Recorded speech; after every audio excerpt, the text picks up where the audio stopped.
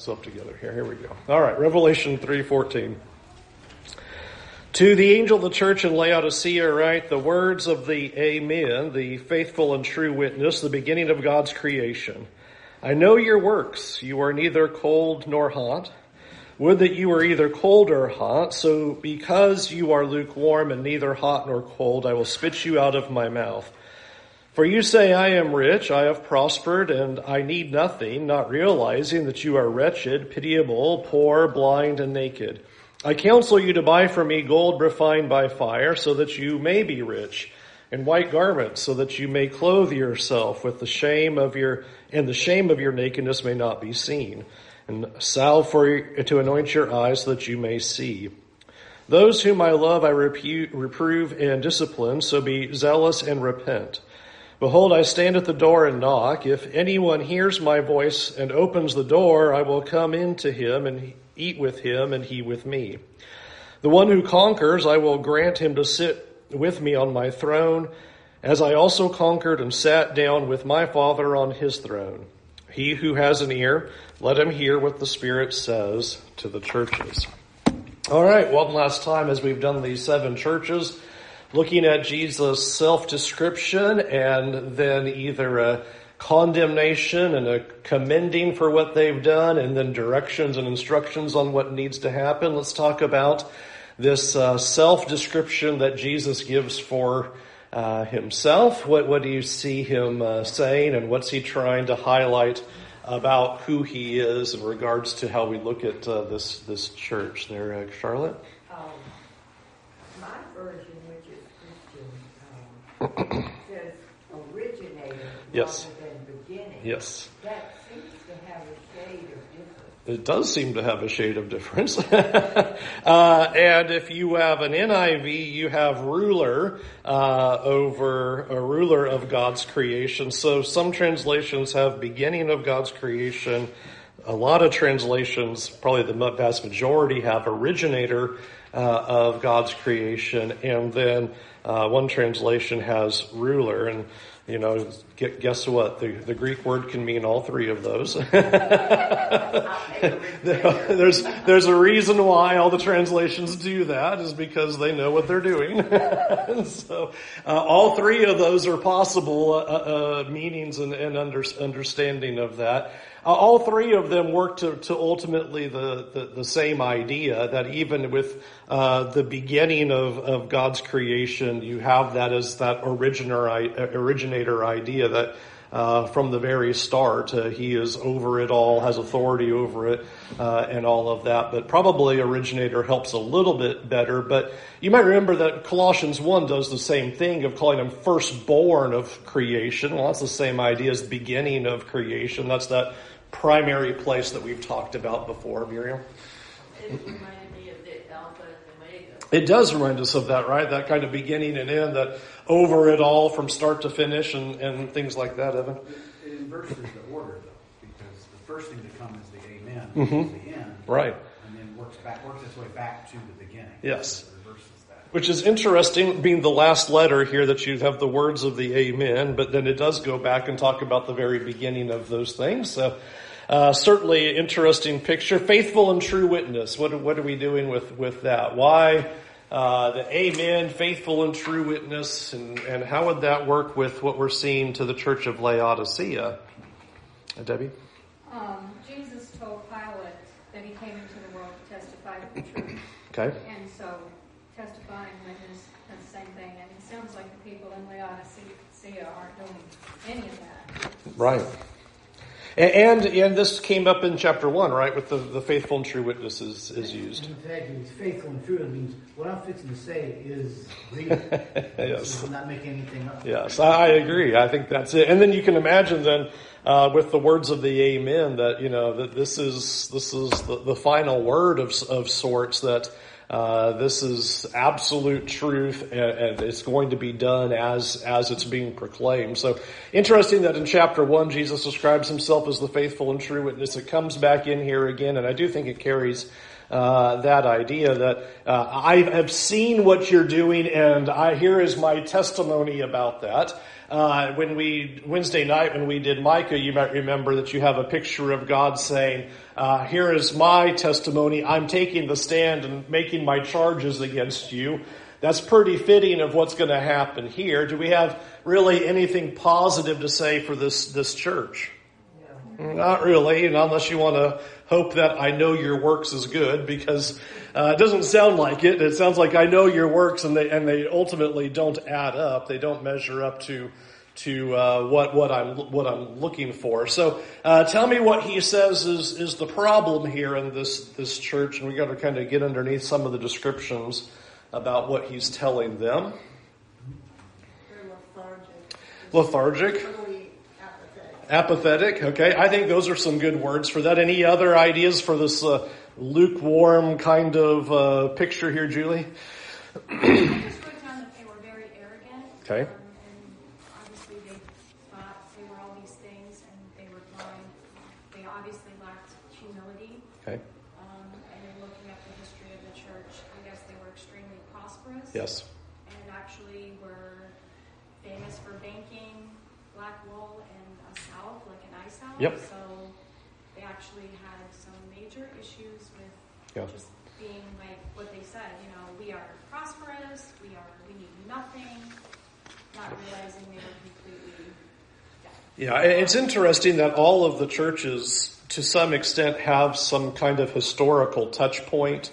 The eye salve is one of them. The lukewarm water is one of them that apparently they had to get theirs piped in as on those aqueducts, and it wasn't hot by the time it got to them, so they would understand that lukewarm concept. All of them have that kind of basic reference, but the lack of humility is probably an appropriate problem that you're seeing in them, Debbie. They were complacent with their wealth. Complacent's a good word. Yeah, I like that. That gets the idea. Dathan? I think to really understand lukewarm, we have to understand hot as opposed to cold. Mm-hmm. So I see hot as being those who are spiritually transformed, who have really surrendered their life to Jesus, and those who are cold as those who have totally rejected Jesus. The gospel really means nothing to them. And so when Jesus says he prefers the cold to the lukewarm, I think that when you understand what is happening there, then I think it gives me a better picture of what is happening. So, because it seemed to me like it is more difficult to reach those who are lukewarm than it is to reach those who are cold. Could be. Yeah, no, certainly the spiritually self-deluded are a challenging lot, and I think that's a useful thought. Charlotte? I think they refuse to take a stand for truth. Okay, and that might be part of the issue of this kind of indifference and apathy. Evan? I think there are people who are not honest with themselves. Okay. That's where the faithful and true witness thing comes in. Works in. Yeah, let me give you the straight truth of what this looks like, Casey. I think they just live for themselves. Okay. They had no impact on God's faithfulness to His works. Good. Yeah, that's certainly an appropriate picture, Dennis. And in fact, they're so self-reliant. Okay. Look what I've done all this. I don't need anything else. They're blind to the fact where they actually stand. Good. Just like today, most of when do we go to God in prayer? We'll never think of bad. Things going good. And then think about prayer. Right. A lot of self-reliance is pictured, Jan. I think more than anything that they had no heart. Okay. Yeah. That's where our love comes from. Yeah. Heart. Yeah. We're supposed to love Him. Absolutely. There seems to be that lack. So putting all those pictures together, because I think the problem of Laodicea is certainly a critical one for consideration. So they aren't what God wants them to be. They are not rich toward God. They are spiritually blind. They are spiritually destitute. Why do they not see that they're blind? Why do they not see that they're spiritually poor? Why do they not see the lack that they have? Because they have all the physical things. Kind of like the Deuteronomy or Job. If you're prospering, God's with you, Yeah. so everything's fine. If you're being punished and God's against you, you should do something. So Absolutely. they're blinded by the prosperity thinking that's God's blessing. Good. Their apathy and lukewarmness comes because they're rich. They say that. We are prosperous. We have stuff. We have money. We're doing fine. And guess what that does? It makes you blind to your spiritual reality. You no longer care about spiritual things because you're physically comfortable. That is why Jesus said it was easier for a camel to go through an eye of a needle than for the rich man to enter the kingdom of heaven. Because that is true. That prosperity and wealth and comfort and ease absolutely sap all zeal toward God. And it's a huge danger. And there's a reason why this church sits here in this way, and probably a reason why most sermons come out of that one is because that's probably our most relevant touch point of the 7 churches, is that very problem. We are rich. We are prosperous. We do fine. And can lack the very same zeal because of that. Julie? Well, and it goes back to the word arrogant that I was talking about. They say, I am rich. I have prospered. I need nothing. Yeah. And then it's amazing how God says, I counsel you to buy from me. Yeah. Kind of like the way he spoke to Job 13. Like, go ahead, you tell me how these things were formed. Yes. And so he's going to come at them and say, you are so arrogant, you don't see that you're blind and naked. Yeah. So you go ahead and you counsel me. Yeah. You buy from me these things that you need. Absolutely. Dennis? His wife said, it's easier for, the camel to pass the eye of a needle. Right. And it's right. And Isaiah, when you remember Isaiah's prophecy, who are the ones who are being set free? The oppressed and the poor and the blind. Because the rest don't see that. So as Jesus' words indicated, as Isaiah's prophecy indicated, as what Paul had to run around telling Christians, you need to be content with the things that you have because wealth and prosperity absolutely do that. I have, this is absolutely not in the Bible, but just presupposed and wondered, that in the days of the Scriptures, the devil's primary attack against Christians has been persecution. And it seems to me that over the last few hundred years, the attack has been prosperity. Let me just lull them to sleep. Rather than attacking, because in the book of Acts, attacking spreads the gospel, let me put them to sleep so that they just don't talk at all. They're just comfortable. They just lay on their couches and just relax, and nobody has a zeal anymore. I truly wonder if that's not the idea of what Satan's new attempt is. Well, hey, let them just be comfortable. Let them just, just have what they want, and they will absolutely go to sleep on God. And that was happening here with this church, which is particularly fascinating considering the other cities that we have read about who seem to be in some different conditions, that these seem to be very well off and comfortable. That you don't have, like the other ones, well, I know your tribulation and I know what you're going through and I know you've been in prison. And that might indicate because of the spiritual apathy. They aren't receiving any resistance because they're not doing anything. It would be hard to think that since they're all in the same general region that, nobody cared about the Christians in Laodicea except they're not putting their foot forward. And that might be why you don't see a resistance that's being proclaimed with them. So verse 17, I think, is such a strong thought process to say, I need nothing, I have prospered, I am rich. And that's okay on a level of, look at all that we have before God. I don't need anything more. I am content with what I have. But the concern is they don't see the spiritual problem because they're just happy with what they have in this world. And that was Jesus' concern, as Dennis brought up. It's Jesus' big concern is you're just going to be so set in this life, you're not going to care about the life to come. You're going to spend your focus in this world. You're not going to care about the world to come. Miriam?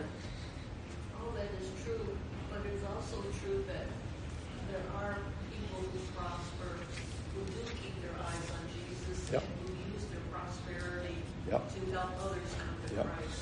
And it requires an awful lot of effort and intensity to maintain that, doesn't it?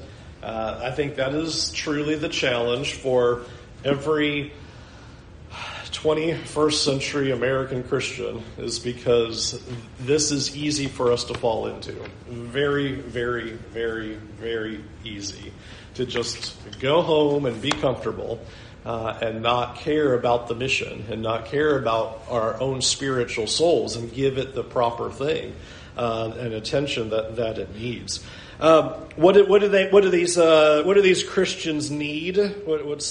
Explain these pictures of sorts, but maybe more importantly, how Jesus is portraying it than each one particularly. Charlotte? Say designed by fire. Mm-hmm. To me, that's the scripture. Okay, that'd be the means. I would think it would certainly be the means to get to this spiritual richness and clothing and sight. Dathan? It was very interesting in terms of the history of Laodicea. Mm-hmm. It was very famous for its finance, its textile industry, and the production of this eye salve.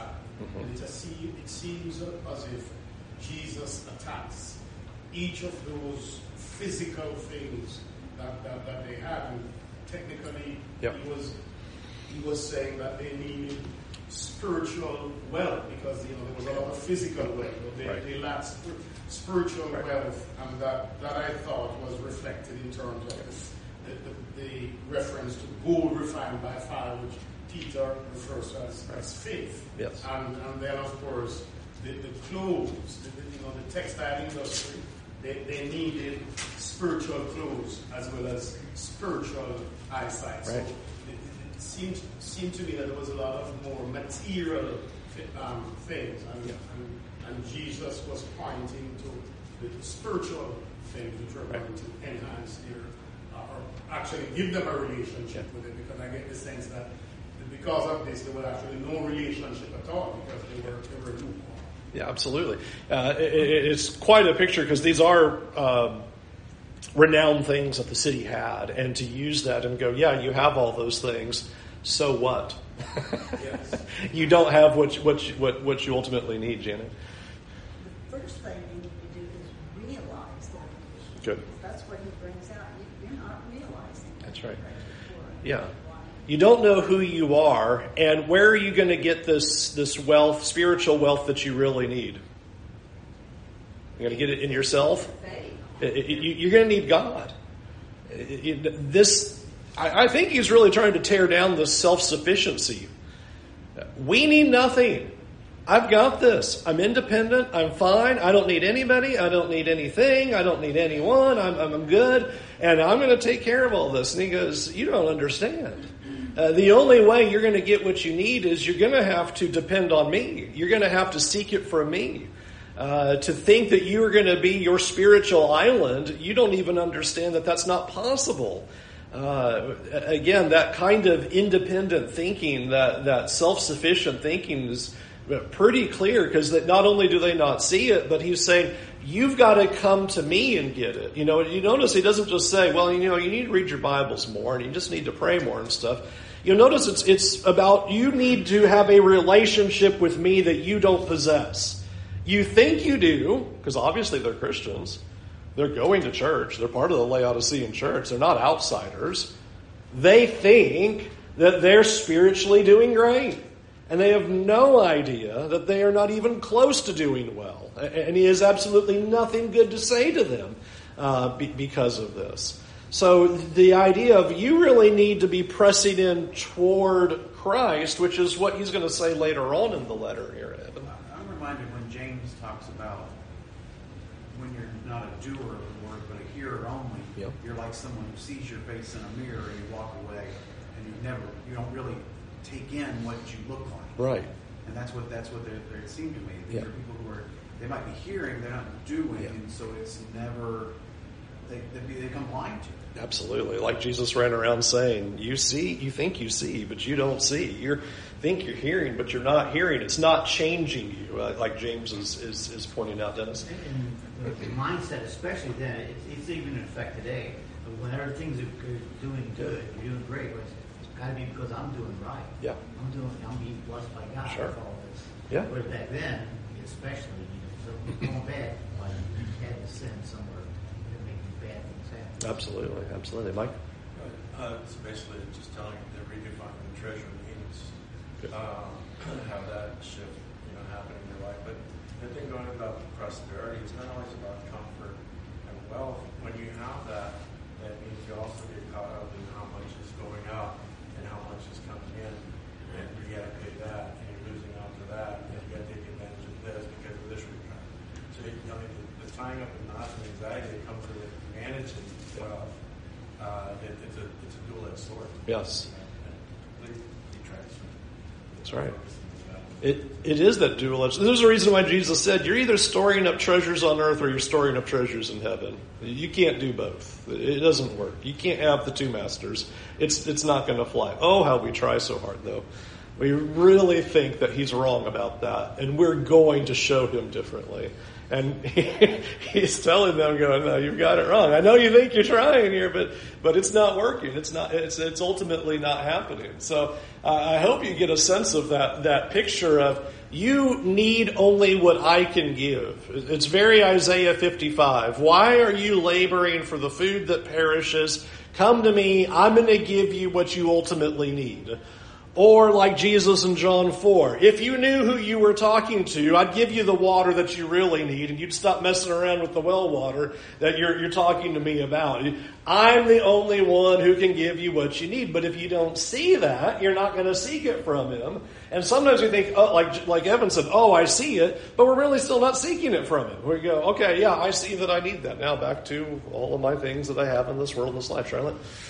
I think it's interesting he uses the word buy. Yep.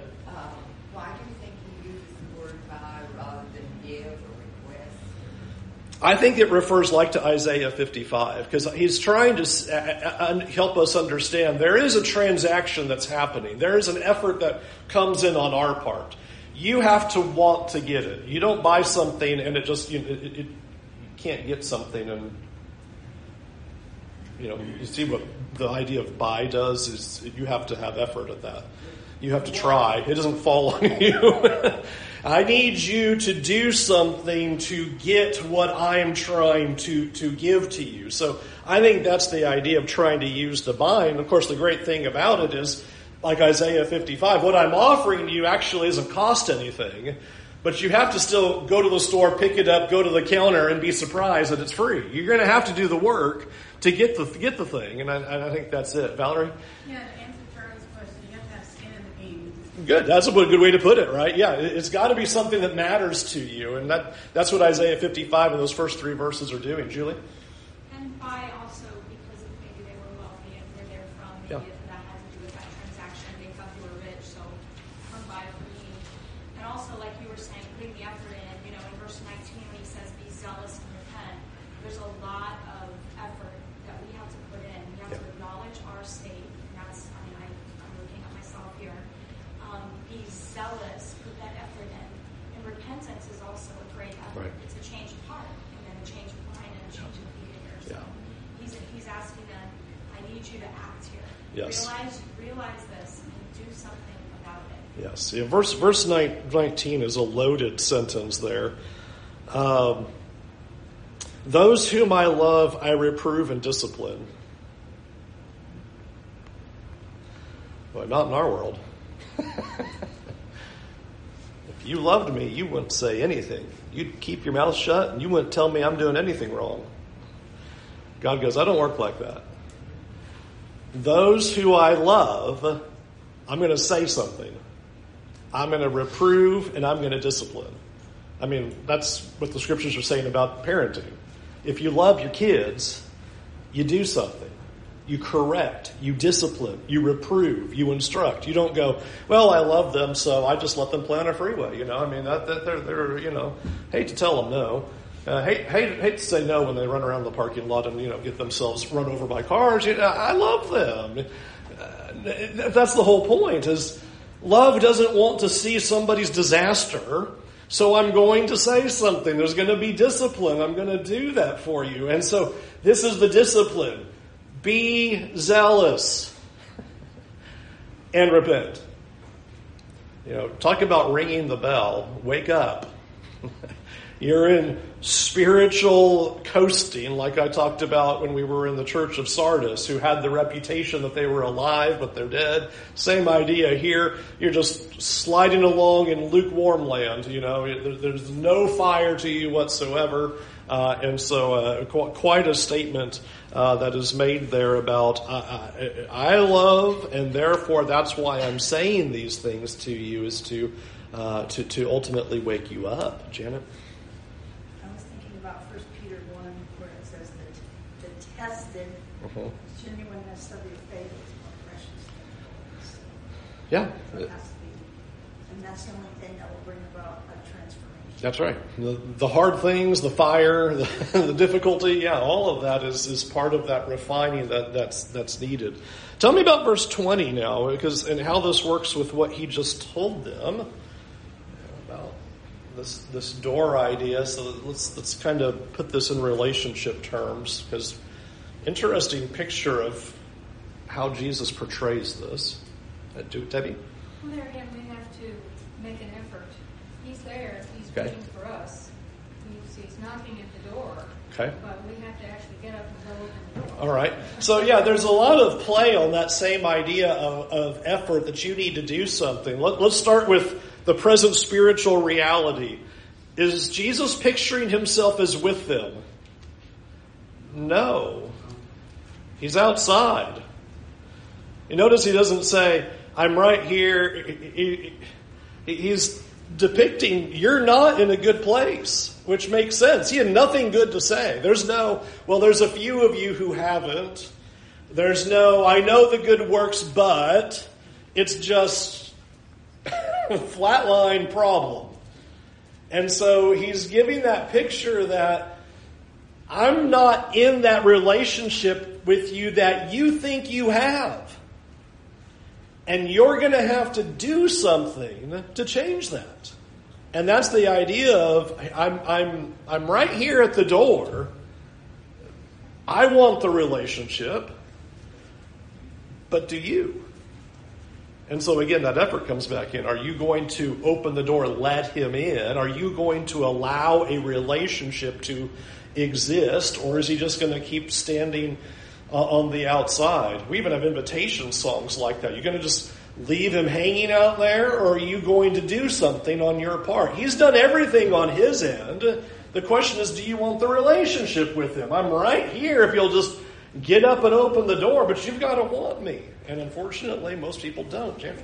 Jesus says, I am the door. Yeah, I'm that way. I'm the only way you're going to access God, Charlotte. I was going to say, and you sit down and eat with him. Yes. Much more close relationship. Absolutely. When you notice the rest of verse 20, it really defines that intimate relationship. There's a lot of times where that comes up in the life of Jesus that really troubles people in the scriptures. Jesus is going and eating with tax collectors and sinners. What's he doing? Relationship. You eat with people that you have intimate relationship with. If you'll allow me to come into your life, we can have a deep, long-lasting relationship. That's why they were so stunned with Zacchaeus. You're going to go to his house? He's a tax collector. You've got to be kidding me that you're going to have a relationship with him, of all people.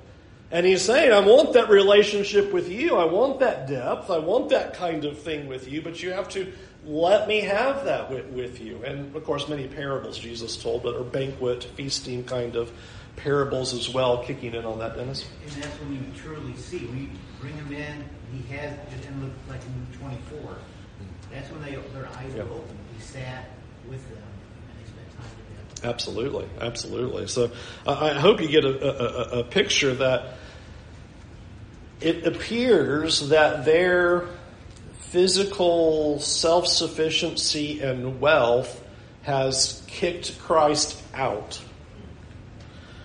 And he's saying, I'll be happy to come back in if you would see your problem, be zealous, and repent. But your concern for the physical, there's not room for me. And that's the way God always pictures it. There's either room for him or room for stuff. It's not room for both. Your heart cannot be divided with him. He does not allow himself to be the jilted lover, just, okay, I'll be here whenever you've got time for me. It's always described as a marriage relationship. It's all or nothing.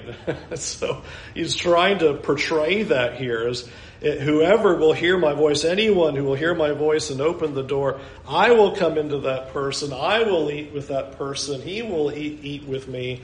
There is a great picture of relationship that is available if we want it. It's one of the things I'm always trying to communicate about our spiritual problems, is that the problem is never on God's end. It's on our end.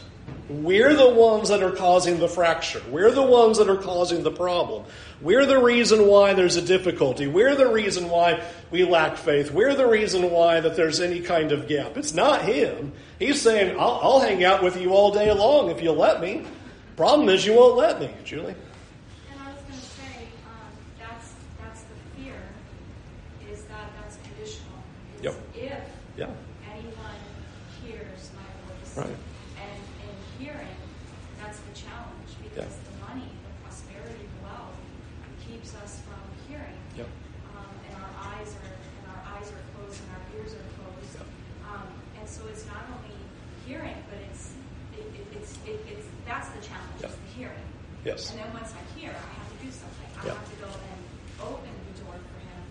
But and to me, that's the biggest fear is the conditional nature of that, and begging God, even like you said, in our society, please allow me to hear, because that's the fear that we won't become. I think so. And that goes back to the question of why the idea of buying is trying to really put on will you give up? Will you do? Will you act? What does this mean to you? How much is your soul worth to you? I always love using those kinds of pictures when you think about how we value God versus the things of this world. It's amazing to me the things that we can thoughtlessly spend money on, but if you put it in terms of God, we would go, oh, well, that's a lot. Like you could, depending on the size of your coffee, you can buy like 3 a week for $20, right? But if you say $20 for something about the kingdom or a Bible or helping, $20. It's interesting that the visuals to physical things, we can be like, oh yeah, turn that about buying for spiritual wealth, and we can go clamp down and go, I don't know. That's tough, Nathan. The Isaiah passage is really come to me, and you can actually buy without money. Yeah. I found that to be really amazing. Because it's all about a relationship. Yeah. That requires total commitment. Absolutely. It's why Jesus told parables like, here's a person who, he's finds a treasure in a field. And in his joy, he is willing to sell all that he has to be able to buy the field. Where's the line in which you go, oh no, that's too much. I'll give up anything for what the offer is. And when you see the offer of verse 20, if that doesn't move the heart, be concerned. Because the offer is, I want to spend my life with you. And we look at that and go, be concerned. Because that idea would be like, I'll give up anything. I'll trade it in. Rita? That, I came back on what you said. I took it as opening my heart when I said open the door. Yep. I also went to John 10, shepherd. That's I'm right. a good shepherd. Yep. Those who hear me. Hear my voice. Right? Yeah. So that's what I'm trying to Good. Absolutely. And I think that is absolutely the picture of, will you give him your heart? Will you give him your time? Will you give him your effort? Will you give him the treasures of your heart? Will you give him everything that matters to you? What's he worth to you? Because he's standing right there saying, I want to have that with you. He's not far from you, but you might be far from him. You might not be interested in that relationship. So I think the visual is stunning, that he's pictured as, I'm outside right now. I'm not with you like you think. Evan? I'm struck by how much this does sound like Jesus is preaching during his own time. Mm-hmm. And in that way, these people are like the Pharisees and Sadducees and others that he's preaching to in his own life. The only difference is that they, instead of being Jews, they're now Christians. Right. But they're in the same problem. Right. That they're not recognizing who he is. That's why he has to go back at that first part. I'm the very faithful and true testimony. Right. Same things he said during his preaching. Right. Same sort of message. Because within a generation or two, these Christians have become ossified. Right. Become just like Yeah, absolutely. Yeah, I think that's exactly right. In fact, you might remember at the beginning of the study, one of the things about the dating of the book was, you can't have a church be this, dull so fast. You don't need a lot of time to get there. You don't need decades to get there. You get there in 10 minutes. It's not hard to have a completely spiritually lethargic church. And Evan's right. And Jesus was running around challenging religious leaders because that's their problem. That they think they're fine and they're not fine. They think they're in, but they're not in. They think they see, but they don't see. And he's having to do all of these things as he teaches to try to get them to wake up, be zealous, repent, do something before it's too late. Tell me about verse 21 as well, because this is also part of his offer to the one who overcomes or the one who conquers. Some neat picturing there, Charlotte. Well, I was thinking, looking at overcome or conquering. As long as we're alive, we're fighting. We have conquered. When we die, which hopefully we have conquered. Yep. And I think that's what he's talking about. That's your reward. Yeah. No. I mean, I don't know what else to do with verse 21 except, I will grant him to sit with me on my throne. I will be happy with a broken stool in the corner. And you're saying, sit with me on the throne. Wow. And you might remember in earlier church we saw that same thing of ruling with him. Here's that same idea coming in again, that Psalm 2 was applied to us about ruling with a rod of iron and breaking in pieces and having authority. And as I said of that one, I'll say it here. I have no idea what that's going to look like. I have no way to put my physical brain around the idea of being with Christ and reigning with him. I don't have a space in my head that makes that work. But whatever that looks like, that's stunning. Janet? I feel the same way about verse 21. And I had a question Yep. about, did that mean co-ruling Yeah. with them? Yeah. We will reign with him. And is that, would you use the beginning of God's creation as ruler also? Yep. Isn't that crazy?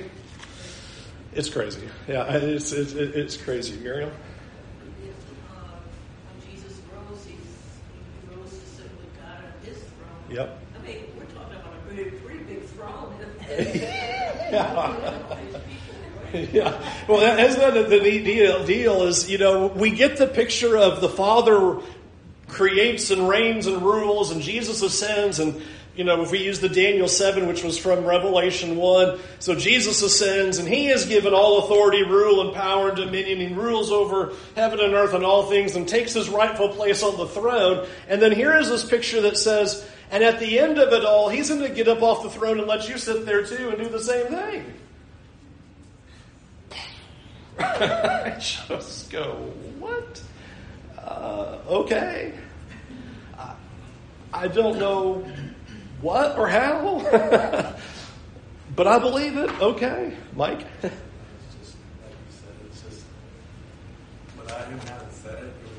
blasphemous statement and concept. Oh, absolutely. It's crazy. Absolutely. It's like when the writer of Hebrews says, he's not ashamed to call you brothers and sisters. You can't say that. I'm down here and he's up there. Don't say that. And he's going, no, it's good. Just, we're all together in this. Oh, it's just staggering. Dathan? I think the Hebrew writer says that we will judge angels. Yes. And Ephesians says that we are seated with them. Yes. And we are hearers and so on. The offer seems... Oh, I know. Unbelievable. It is unbelievable, right? It's all over the scriptures. Yeah. It is all over the scriptures. So Paul into the Corinthians. Why are you suing each other and can't figure out your lawsuits? Don't you know you're going to judge angels? No, I did not know that. I did not know that at all. What do you mean? I don't understand, but okay. Dennis. So in Matthew 19, Jesus tells him that in the renewal of all things, when I'm on my throne, you'll be sitting on 12 thrones. That's right. He tells the disciples that. It is all over the place. Julie? Well, and when you think about that, then it makes sense, because it doesn't make sense, but it makes sense that you would have to work for that. Right. We're not like, people say it's not going to be by accident that we get to heaven. Yeah. And if something that profound and really unbelievable is possible, then we have to know that we have to work for it. Yes. Because we're not just going to be given that, and it is the greatest privilege that we can't understand. Right. And so, number one, we have to know that we have to work for it. And number two, I just forgot. Okay, hey, sounds like me. That's how I roll too. Like, there's a reason I have to write out everything in my notes, otherwise it's gone. I'm like, every time I look at my sermons, like, wow, that's brand new. I don't even remember that. Totally understand. Because we only have just a couple minutes left, but think about what a ridiculous situation we're sitting in, where God is trying to say, I am literally offering you the world. And we go, yeah, but I want my stuff right here. I've got a car and a house and a computer. Who wants to rule the world? That's really a dumb trade. But that's what we do. Oh, I'm rich, I'm comfortable, I have my stuff, I have a couch and a television. And Jesus is like, do you understand what I'm about to give you? Do you understand what's at your fingertips? Do you understand it's right there? Do you understand I'm knocking at the door trying to give it to you, and you refuse to get up and let me give it to you? Don't let prosperity absolutely nullify your brain to forget what we're being offered, what we're being given. Valerie? You're absolutely right. It's about the mindset. Yeah.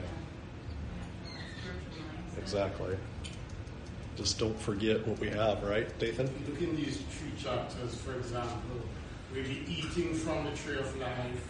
He will give us the crown of life, protection from the second death, authority to rule nations, the morning star, white garments symbolizing purity and holiness, the honor of having Christ confess our names before God the Father and the holy angels in heaven, to be made a pillar in God's temple, and to have our names written on them, and so on and so forth. Yes. There are multiple promises in these 3 chapters.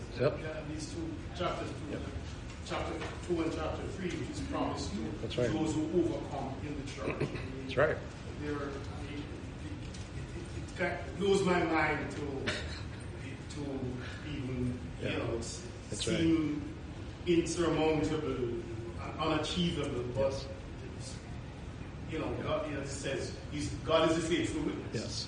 Yeah. So we know it's true. We know it's true. It's going to happen. Yeah. What a terrible offer God is giving us. I mean, it's just, how could we possibly be bothered with the Lord? Because, I mean, goodness, He's just not offering us a whole lot, is He? You read what he's saying, I'm going to give you, you're like, really? We can't even comprehend the whole idea. Clayton, then we'll have to stop. It's just, if you need a reason to get that morning. It should be one. That's it. It's amazing how perfect and loving the God that we serve is. He's waiting at the door. Yep. He's patient. He's gentle with us. And James chapter 4 it says that God yearns jealously for our souls. That's right. Well within us. And at the end of it, if we endure, He'll give us the crown of life and seat us on the throne. Right. There's no better way. Yeah. If that's not motivation to get up every day, get motivated. Yeah, I agree. And God's saying, I'm going to blow your mind about what you're going to get. And that's why the Apostle Paul just simply said, your present sufferings can't even begin to compare to the weight of glory that's to be revealed. You can't even get your mind around what's coming. So hold fast and don't give up. All right, 14-minute break. Reconvene at 10:30 for our next hour. Thanks, everybody. Chapter 4 next week. You're out of the easy stuff now. Chapter 4.